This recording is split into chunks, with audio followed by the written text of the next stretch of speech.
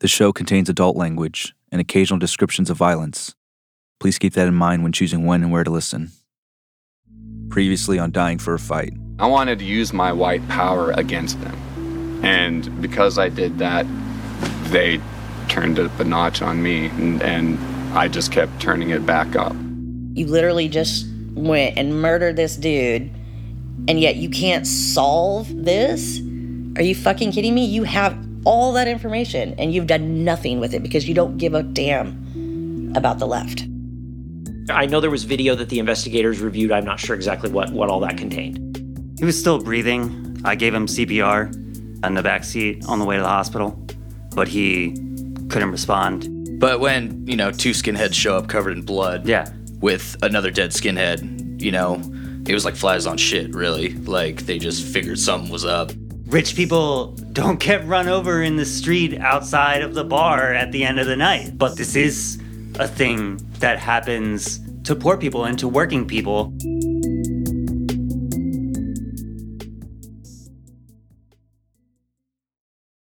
For what was supposed to be our final interview with Laura, we wanted to find a comfortable place to meet. We wanted to tell her about everything our investigation had revealed by that point.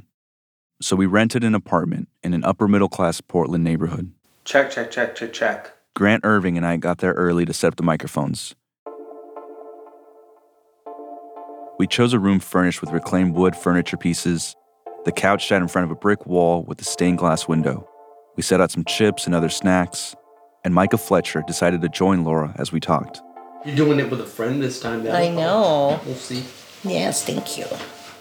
I was preparing for what I expected to be a hard conversation, and it had been a while since I had seen Laura in person. Laura, can you, Hi. Hello. Can you tell me a little bit about what you've been up to? Just since the last time we talked. Just been gardening and working. How's the gardening? Great. It's overgrown, and I'm gonna have a lot of produce. As you know, I don't eat vegetables, so we have nothing in common there. Well, you should just die. I'm just kidding. Laura had her usual sense of humor and good spirits, but that went away when we started to play her tape from our interview with Portland Police Commander Jeff Bell. And so some of those folks who know that information have not come forward or have not. Some of that information has come to the investigators third and fourth hand, but you can't use hearsay in court. Fucking bullshit. So you're telling me actual evidence is not usable? No, they have the fucking videotapes. That's fucking bullshit. Laura's frustration came in part because of this call for witnesses. Police have told us they want witnesses, like Sean's friends, Switch and Lucky, to talk to them again if charges are going to stick in this case. And it's something police have told Laura since Sean was killed. Even when Laura told the district attorney's office the names of the two men the anti-fascists had accused as Sean's killers, Laura says law enforcement wanted to know how she got that information. That included the lead detective, Scott Broughton. So Broughton wanted to know where I got my information. And I said, you haven't called me once. I've left how many messages? He goes, well, I just need to know where you got the information. You need to come downtown. And I'm like, I'm not coming down. He goes, well, we can come get you. I said, fucking bitch, come. Come to my house. Bring me downtown. Do it. And what did he say? He's like, well, your tone. And I hung up on him. Then he called me back. And he goes, we really need... I said, no, you need to go fuck yourself. I hung up because they already had that information. From what Laura has told me, anti-fascist researchers had gathered information on the people they believe were in the SUV that killed Sean and delivered it to her. They developed leads that Laura wasn't hearing from the detectives. Throughout the many hours that I've talked to Laura, I've picked up clues about what information she might have. One of the guys, I'm sure, talked to one of their fellow employees. Like, are they not investigating? Are they not actually doing their frickin' job? Laura believes police have all the evidence that she has. That's part of why she's frustrated. I also have felt that frustration, trying to gather information on this case.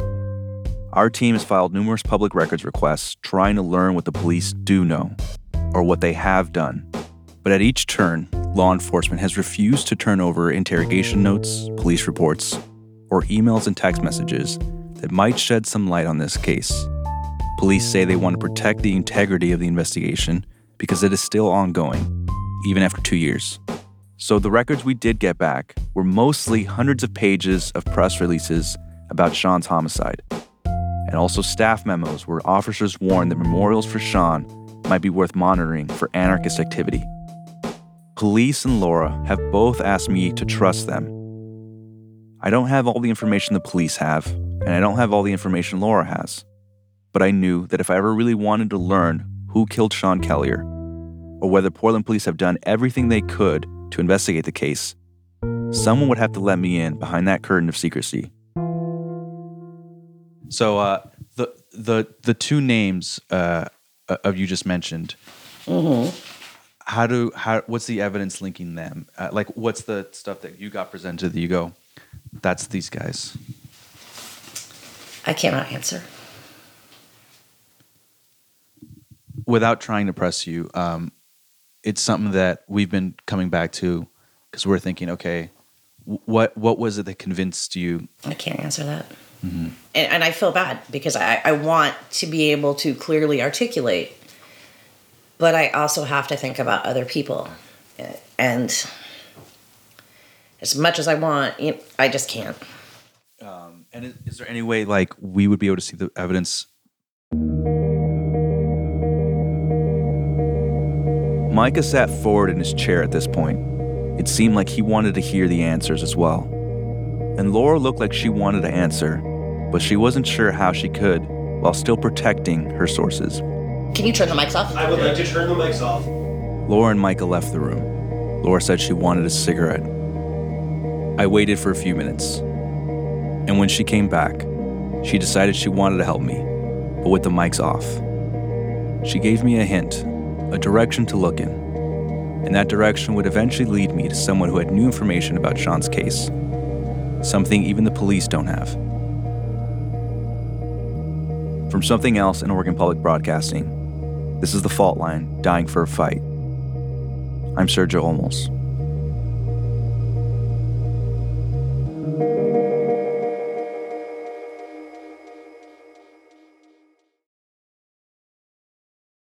The case over Sean's killing has seemingly made no legal progress for 2 years.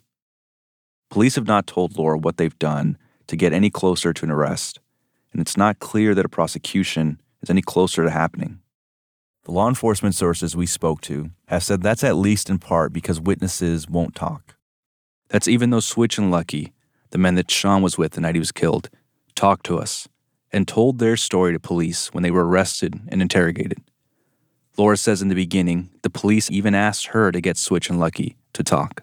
They basically have been like, you need to tell them they need to do this, you need to do that. And I'm like, fuck you, just go solve the case. You don't care about who killed my child. There is no way I can tell somebody else to go against their morals and do that. So we're clear the police did ask you to go talk to the boys and change their minds. The police point blank said that if I really wanted it solved, that's what I needed to do. Laura knows Switch and Lucky don't like the police and won't talk to them further because of their principles around prison abolition. With the first meeting with that one deputy district attorney, they were like, well, if you really want this case to go forward, you need to tell people that that they need to testify. I want justice for my son, but I cannot ask them to go against their own moral beliefs. I can't do that. And that's not fair for the police to ask me to do that. Laura has attended several meetings with the district attorney's office over the past 2 years. At times, these meetings have been to announce new prosecutors taking over the case due to staff changes. But they proved frustrating for Laura because prosecutors didn't seem to have an answer for the question she really wanted to know. When is Sean's case going to be resolved? And turnover in the district attorney's office could be one reason the case has been so slow to progress. Prosecutors handling her case have moved on to other jobs or have been promoted.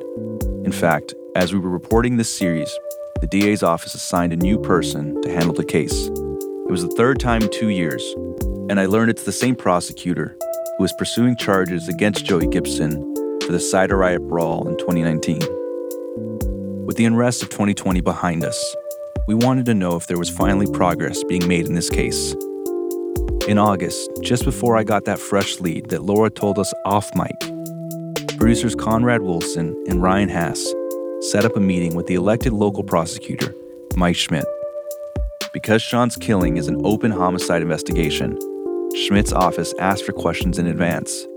While that is a highly unusual request, we decided to comply because it meant we might finally get answers for Laura and for ourselves about where this case stood. And then on the morning of August 6th, less than an hour before the meeting, Schmidt's office emailed Conrad and Ryan. They said they would not answer 16 of the 24 questions given to them in advance. Some of the questions were specific to the investigation, like, do you have a plan for how to prosecute this case? But other questions they rejected seemed like they should have been answerable, like, how do you prioritize homicide cases? Or, is this case solvable? Okay, well, I guess we'll just... we'll figure it out. Yeah, we'll figure it out. Oh, Mr. District Attorney. Hey. How you doing? Good to see you, Ryan. Nice to meet you. The district attorney met with our producers in a conference room just off his 6th floor office. The glass walls of the high-rise building made the room bright. This way. We sent you questions in advance about this case. That's unusual for us, and we did it at a request because we're talking about an open investigation. There's a number of questions that you and your office say you can't talk about. Could we just talk, why not? Yeah. Why are some of these questions that we have unanswerable at this point? Yeah, I appreciate that. And I don't, when I give interviews, don't typically request questions in advance. But because we are talking about an open case, there are many things that I either cannot or would not comment on. And that really is for investigatory purposes. We don't want anything that we say to impact the case in a way that could either downstream destroy the credibility of evidence or potentially have certain individuals want to obscure or obfuscate evidence. Of the limited questions Schmidt agreed to answer, one was paramount for us. Is this case unsolved because of Sean's politics? First of all, I just want to say that my heart goes out to Laura. And I'm a parent. I can't imagine what it's like to lose a child. It's not supposed to happen. And so I want to acknowledge that at the outset.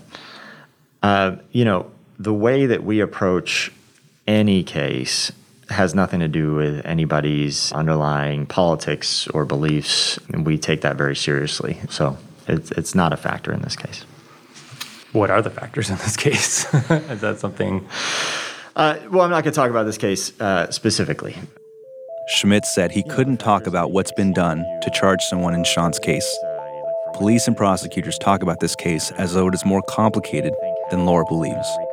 They would need to bring evidence to a grand jury, a group of people who are likely to know nothing about Sean or this case, and that evidence has to be convincing enough to charge a specific person. So we asked if the account that Switch and Lucky gave during their police interrogations might help. Remember, they said they saw people arguing with Sean before the attack, and then the people got in an SUV and drove quickly towards them, hitting Sean. We asked if that account, combined with the SUV left at the scene and any surveillance video police might have collected at the Bossa Nova Ballroom or on the street near the crime scene, would be enough to bring a prosecution. Could that hypothetically be enough to prosecute a case? Well, the answer, like most law school exams, is it depends, right? It depends on what other collateral evidence we have that could help us prove what we need to prove in the court. Our best case scenario is that if somebody has information and they share that with us, they're willing to put their name behind it. Mike Schmidt is a progressive prosecutor. He's similar to prosecutors in other parts of the country who have come into office in recent years on campaigns that promise to undo mass incarceration. Mike Schmidt faced scrutiny almost as soon as he took the job because he chose not to pursue many low-level charges brought by police against protesters in the summer of 2020. And he says he understands that certain communities have a distrust of police. He talks about Black people's experience with police, immigrants, and in this case, people on the far left. So whenever that happens, it's really unfortunate because it does make us less safe because it leaves people in the community who potentially are going to go on to victimize others. That's why restoring trust in our system is, I think, just base level, one of the biggest public safety things that we can do. While Schmidt says that his office is working on a step-by-step process to restore trust with lots of people who feel damaged by the criminal justice system, that's not changing much for people who have already been hurt by that system. Homicides and shootings rose across the country in 2020 and into 2021. It was a spike in violence that was rising before the racial justice protests and was likely exacerbated by the stresses of the pandemic. Whatever the causes, the crime wave meant more families were looking for justice. And that's true in many towns and cities across the country, including Portland. As of October 2021, Portland recorded around 70 homicides, the city's deadliest year on record. Detectives had only made arrests in about 44% of those cases. There are dozens of unsolved homicides in Portland alone, hundreds if you count the cold cases. I couldn't help but think that in each one of those unsolved cases, there's the possibility that a parent feels just like Laura, a person who feels like the criminal justice system isn't designed to help them. I think my first impression of Laura was that she had been put in a very difficult situation. This is Emily Labreck. And that she had a lot of questions and reactions that at first might seem a little bit extreme, but given her circumstances and the length of time and just the background of the case, they were very understandable. Labreck is a former prosecutor herself, and now she works for the Oregon Crime Victims Law Center as a victims' rights attorney. She's worked with Laura on Sean's case. Her job is to make sure that Laura is protected inside the legal system. And she says at this point, she believes the police or the prosecutor's office should have made some progress in finding justice for Sean. I have staffed this with a number of other attorneys in my office, including my executive director, she was a very long time prosecutor. We've worked a lot within these systems. And both think at this point in particular, this is very atypical. This is not what we would expect to be seeing with a case that had this level of evidence really in it. And obviously there are things that I don't know. There are things Laura doesn't know. But this wasn't something that happened in isolation. This is something that it seems like there would be more to follow than we've seen happening. Labreck is the kind of person who chooses her words carefully. She acknowledges there are a lot of reasons police and prosecutors can give for why progress hasn't been made in Sean's case. I think we've had a significant increase in our rate of homicides in Oregon, particularly in the Portland metropolitan area. We've had COVID-19. We've had a decrease in the number of law enforcement. My understanding is that it's an overwhelmed system. But she also says maybe those reasons aren't a good enough explanation anymore for why Sean's case isn't solved. Labreck understands Laura's frustration. Even if you grant police and prosecutors the full benefit of the doubt that they have many competing priorities, she wants to know when Sean's case is finally going to be at the top of the list. We were told there were steps that were going to be taken to move the case forward. We needed to hold off. And I think that's understandable. And I do believe that they have steps that they hopefully are going to take to move the case forward. But those were being delayed and delayed. And I think it's understandable that at a 2-year mark, a parent would say, well, why isn't this being given any kind of priority? When will it be, if not now? Labreck says she's had homicides come to her since Sean's killing in October of 2019. And those cases have moved along much further in the process. That raises questions for her. You know, Laura says that the criminal justice system has not served her well. What's your take when you hear that from her?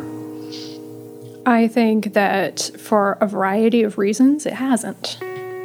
I can't disagree with her at all about that at this point. This has taken a very long time, and it's something that seems surprising that has taken such a long time.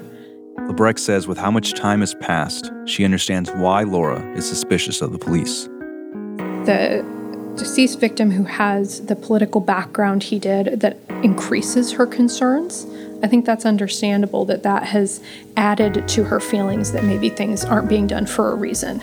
I can't say whether or not that's true, but I certainly understand why you might feel that way at this point. Labreck isn't a protester or someone who is out there advocating to burn down the system. She's a lawyer who works in the system and has to work alongside police and prosecutors to help her clients.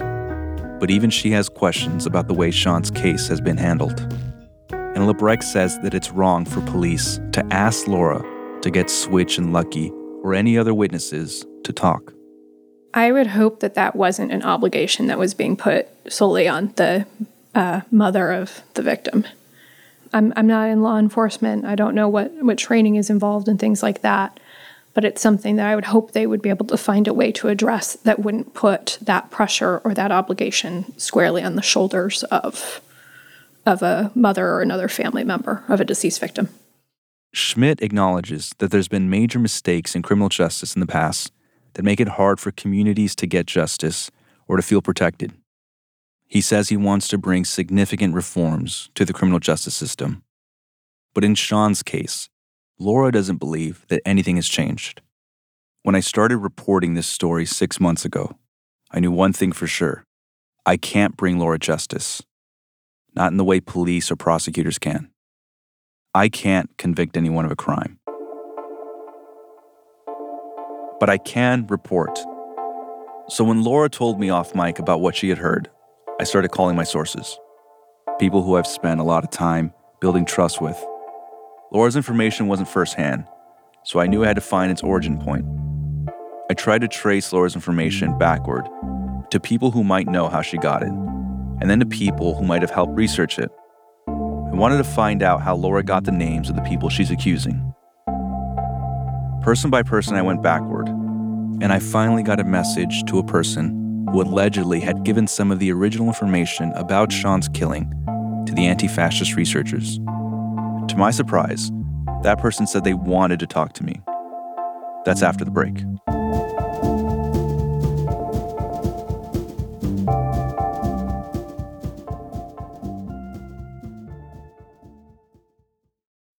When you make decisions for your company, you look for the no-brainers. If you have a lot of mailing to do, Stamps.com is the ultimate no-brainer. Use the Stamps.com mobile app to mail everything you need to keep your business running with up to 89% off USPS and UPS. Make the same no-brainer decision as over 1 million other businesses with Stamps.com. Use code PROGRAM for a special offer. That's Stamps.com, code PROGRAM.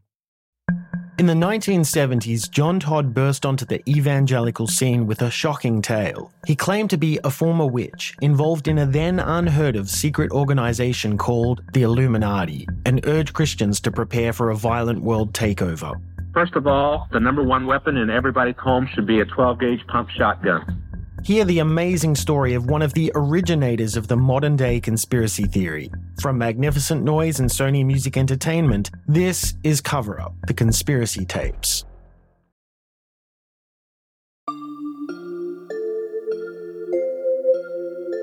I had been messaging with this source for a few days when they agreed to meet.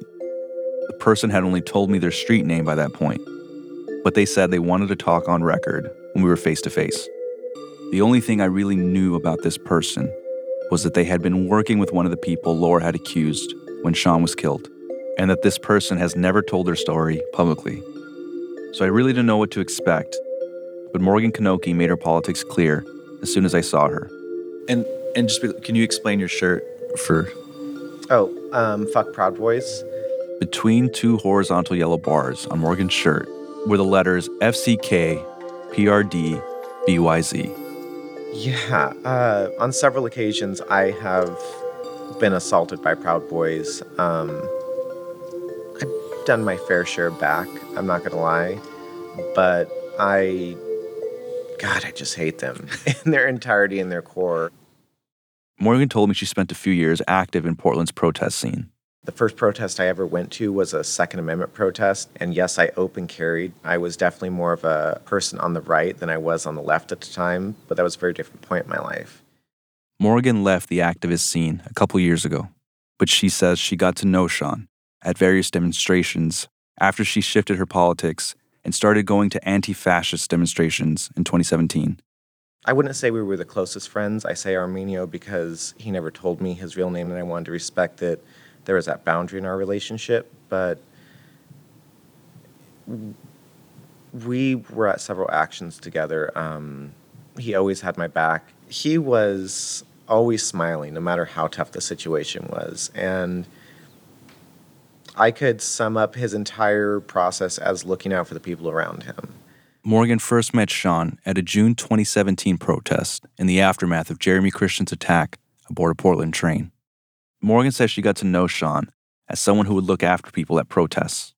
There was this kid that was being attacked. I don't know their name, but before anyone else could get there, Arminio was just like on the person and pulling them off this kid and getting them out of there. He just kind of got in a way, like a wall, to protect this kid while the kid kind of got back into the line and covered themselves. I didn't realize it when we were setting up our meeting, but I had actually seen Morgan with Sean before.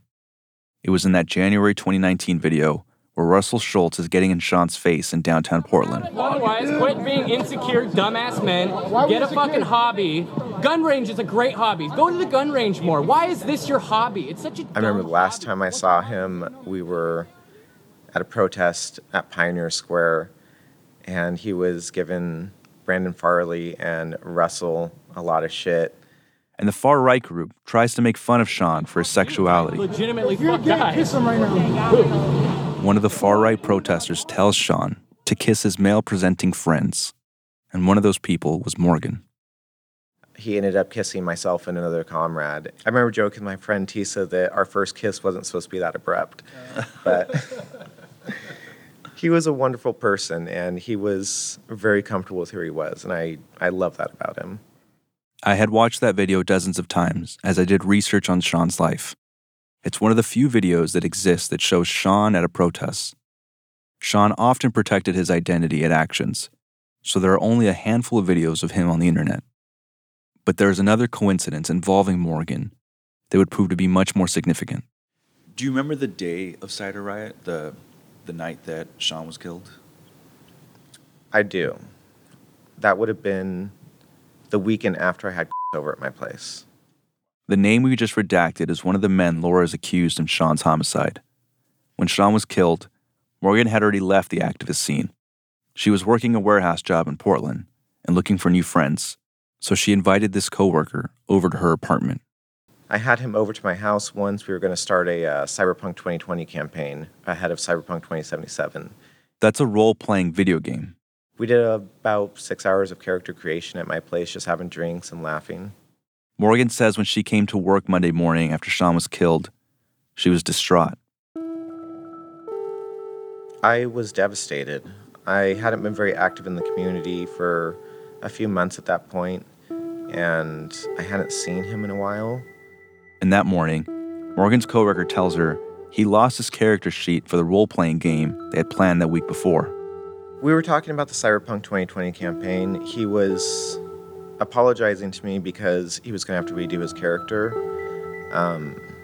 I'd asked him why, and he said that he had left the character sheet in his glove box in his car, and his car was stolen over the weekend.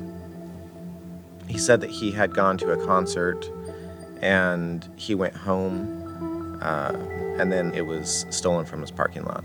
And what'd you say to that? I hadn't connected what I believe are dots at that point, but honestly, I had other things on my mind than that. I was just making small talk with my coworker. Do you guys keep talking about it, or did the conversation kind of... I asked him about the concert that he went to, some rock concert at the Bossa Nova.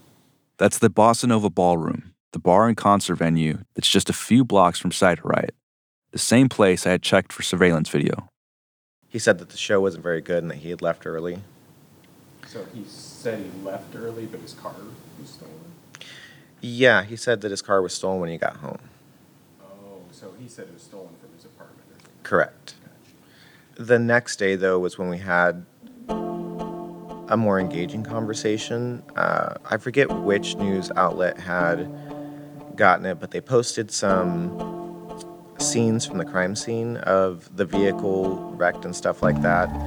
And I recognized it as being similar to the car that he had just bought. A 4-door silver SUV type vehicle. And I talked to him about that the next day. And he said, yeah, I think that was my car.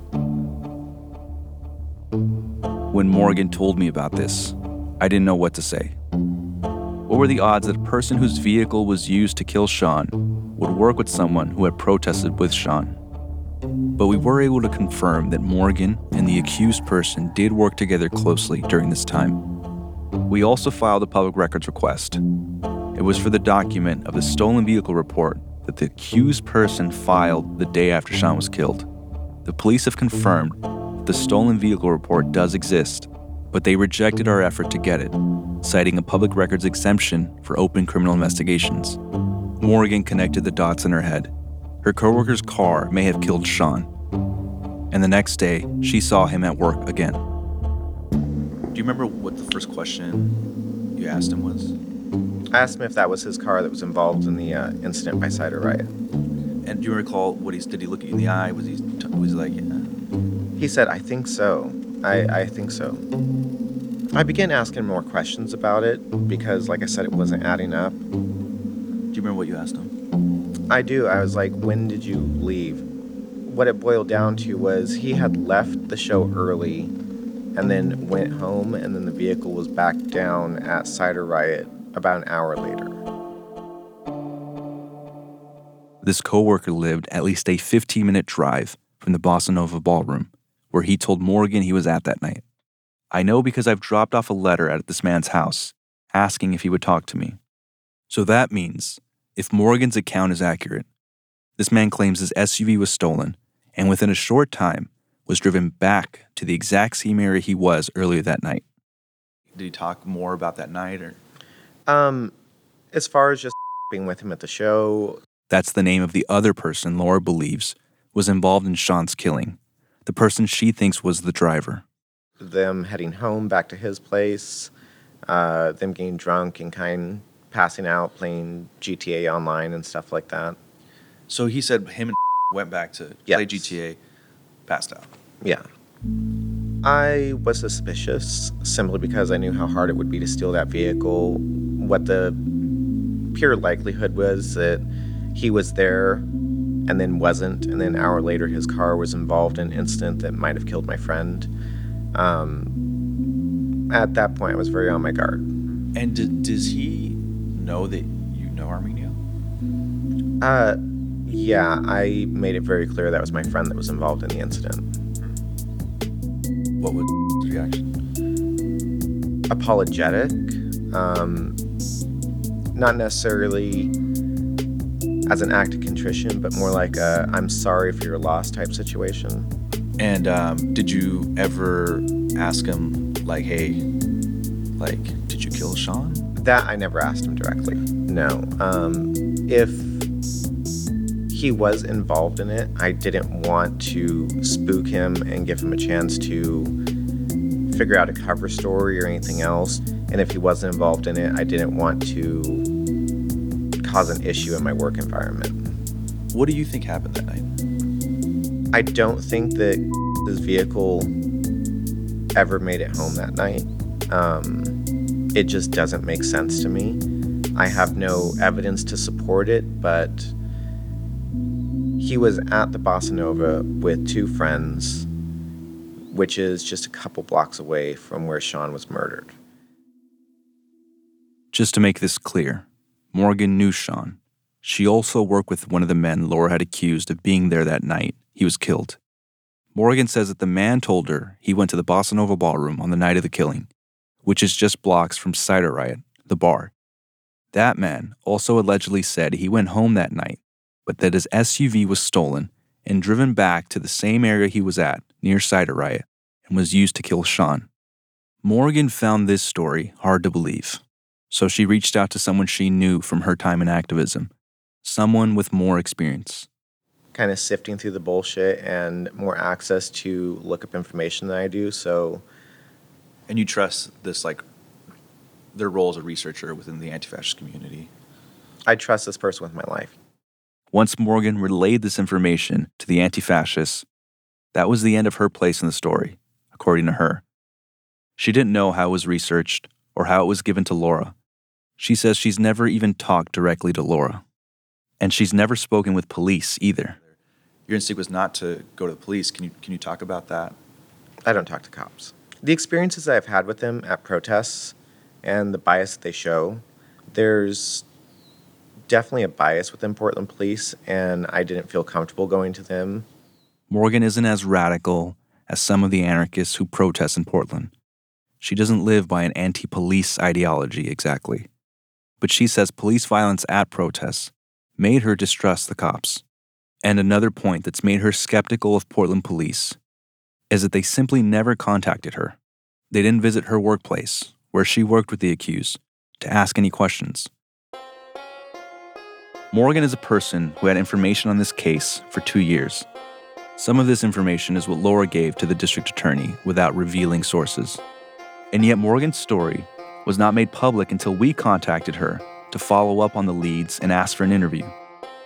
Morgan says she's been waiting for 2 years for the police to do the same, to solve Sean's homicide. This person that was driving the vehicle got out of the vehicle and fled. And no matter where they fled, they had to have been seen at some point. Now, I remember when there was that right-wing individual that was shot in downtown Portland. Morgan is talking about Jay Danielson's killing, where the police quickly identified Michael Reinell as a suspect. Police knew not only who the person was, but they were able to track them down days later in another state and execute a search warrant and end up shooting that individual. But they can't track down someone that may have been driving a vehicle, been involved in the vehicle crashing, and I don't know if you've ever been in a car crash, but you're going to smash around a little bit in there, leave some type of evidence behind, some type of DNA. Morgan is saying she thinks the SUV not only shows who owns it or other data from the car's computer, she thinks there will also be fingerprints and other types of DNA evidence showing who was inside the vehicle during the crash, or possibly even behind the wheel. It just doesn't make sense to me that they can't figure that out. Do you want Portland police to solve this case, or do you think? I think we pay good money to have them do that. That is kind of their job, and I'd like it if they did their job. If the police came to you and said, like, hey, we need a statement from you, is that something you would do? Or? If it leads to justice for Sean, then yeah, I would talk to them. It wouldn't be my favorite thing in the world to do. I don't have a lot of respect for Portland police. But for him, yes, 100%. Here I was, sitting on a folding chair in a brightly lit conference room over pastries and coffee in the local public radio office, and I was talking to a credible witness who had information about Sean's homicide that had never gone public. She wasn't hiding behind a street name, and she was even saying that she would talk to the police. I don't know for sure if police have slow-walked Sean's case on purpose. I don't know for sure if officers had a political bias against him.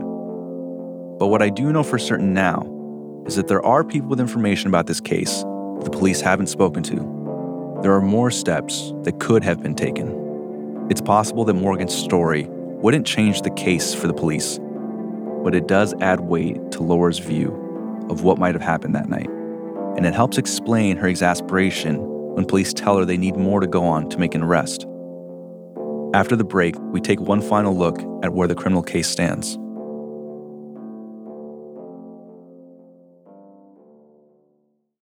Do you ever wonder how celebrities order food? Like, is Sarah Paulson a Diet Coke or a regular Coke girlie? Some peasant Coke? No. Or how does Sofia Vergara order a pizza? No, nothing, no tomatoes. I cannot eat tomatoes. Tomatoes? Yes. Are you cool with mushrooms? Not really. If these are the details you need, and I know you do, I have the podcast for you. I'm Jesse Tyler Ferguson, and on my podcast, Dinners on Me, I take some notable friends of mine out to dinners in Los Angeles and New York City.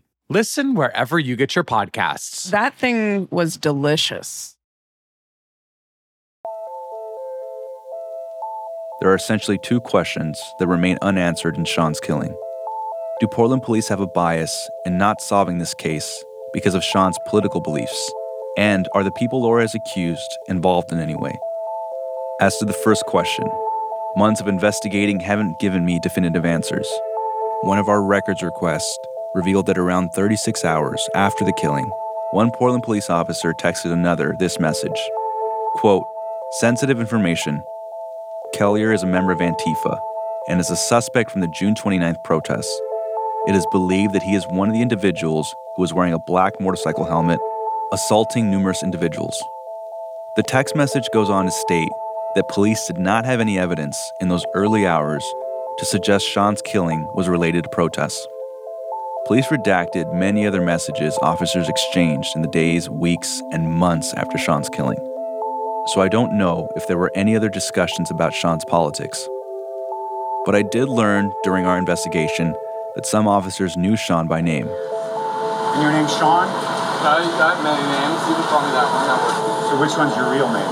You guys have to guess that one. I didn't have to guess. You're a detective. But other officers we spoke to for this series denied knowing who Sean was, like the former officer who arrested him for interfering with a police officer. You'll remember Tom Pennington said this. Once I had arrested him and submitted the report, I moved on. His name never came up again. There are hundreds of officers who work for Portland Police, so not all of them would have known who Sean was. But we also know for a fact that some of them did and were aware of his politics. I can't say for sure if bias is a factor in police actions in this case, but I also can't say for sure why the forensic evidence at the scene of the crime has not been enough to lead to an arrest. So it's understandable why people are suspicious of the police when there's been so little communication and visible progress. Sean's friends and family are people who have all had bad interactions with police. In many cases, they have experienced the type of police violence that was on full display at the massive protests in 2020. And those bad interactions are part of what led them to believe it's likely police aren't doing everything they can to solve Sean's case. Well, the police really hated my son. The reason his murder is not solved is because of who he is, for sure. The police, I'm pretty sure, would never think about doing Sean any favors. If they were to go out and solve it tomorrow, I'd be pretty confident in saying that they could have done that a week after it happened. The cops aren't gonna go work hard. We're the enemy. And they're our enemy. And here is how Micah put it. Either A, somehow, miraculously, they're being honest for the first time in their life. And they're like, no, we really do just need a witness to come forward and point a finger in the court of law. Or, much more realistically, there is information they want on the other people that were there. I have no proof of this, and I do not in any way mean to slander when I say this. But I definitely was of the suspicion that during my case, this is much the same thing that was occurring, where they were kind of attempting to use my case, briefly, as a way to mine information about other groups of people. I can't fully answer this question about bias in Sean's case because police have only allowed me to see a small glimpse into the work they've done to solve this case.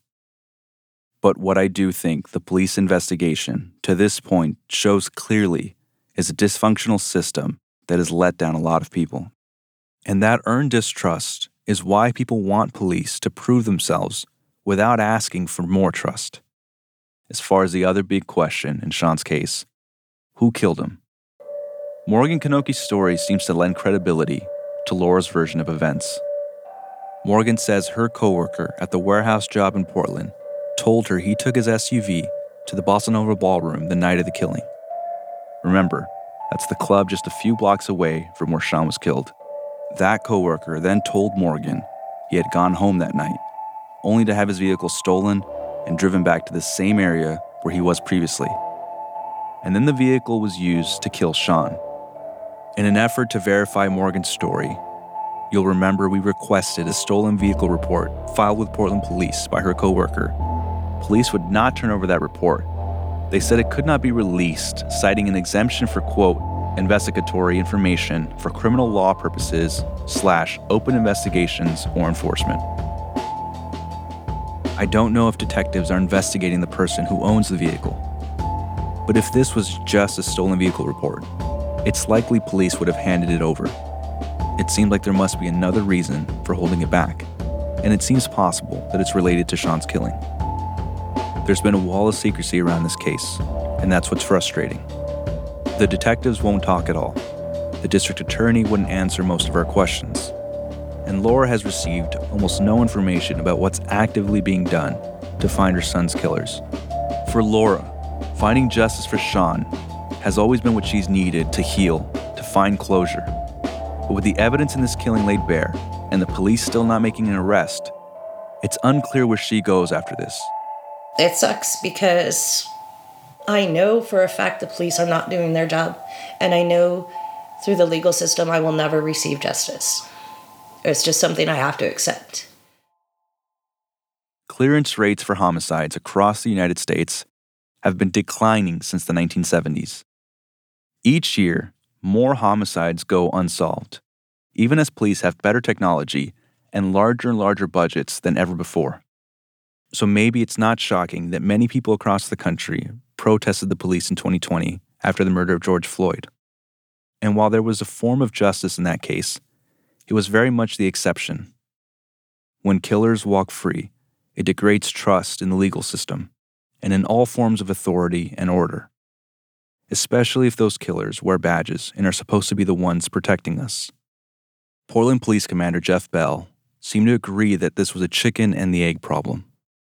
Police need witnesses to solve crime, but witnesses won't come forward because they don't believe police will solve crimes. But thinking about the problem that way implies that there's no way out. There is no answer for which came first, the chicken or the egg. For all the mistrust towards police I heard from Laura and Sean's friends while reporting on this series, I also never heard anyone say they wanted the people who killed Sean to escape accountability. People in power, whether that's the police or city leaders or prosecutors, are the only ones who can get that accountability. It's the way our criminal justice system is set up. And if any of us, the anarchists, or the far-right conspiracy theorists, or the people in the everyday mainstream, are going to have trust in that system, then it needs to serve all of us equally, even the people who are the most skeptical. What our reporting of Sean's killing has showed is that with time and resources and interest put towards an unsolved homicide, you can unearth new information.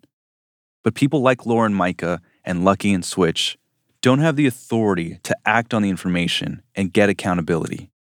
So it's not a chicken or an egg problem. It's not a paradox with no answer. The way forward to build trust and heal the wounds of the past is for the system to make good on its end of the bargain. Because when that distrust is left to fester, the risk of street violence only grows. Next week, on our final episode of Dying for a Fight, we take a look at how life at the political extreme is becoming more dangerous.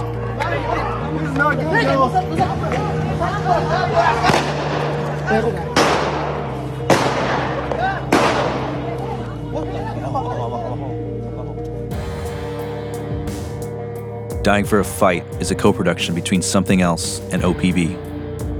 The show was reported and produced by Grant Irving, Ryan Hass, and me, Sergio Olmos. We also had reporting and production help from Jonathan Levinson and Conrad Wilson. This episode was written by Ryan Hass and me, Sergio Olmos. Our editors are Anna Griffin and Lizzie Jacobs. Fact-checking by Matt Giles. Our theme music is by Deli Girls. You can check out their music at deligirls.bandcamp.com. Music by Nolan Schneider and Pete G.K. Sam Baer is our sound engineer. Executive producers for Dying for a Fight are Lizzie Jacobs, Tom Koenig, and Anna Griffin. Thanks also to Steve Ackerman, Jen Mistry, and E.K. Ekpatola. We had production assistance from Bashak Artin and Mia Warren. Oregon Public Broadcasting storytelling and podcasts from all across the Northwest happen only with the support of our members. Help keep access to this critical news and information freely available to everyone by joining OPB as a monthly sustainer or with a single contribution at opb.org/pod. Thank you.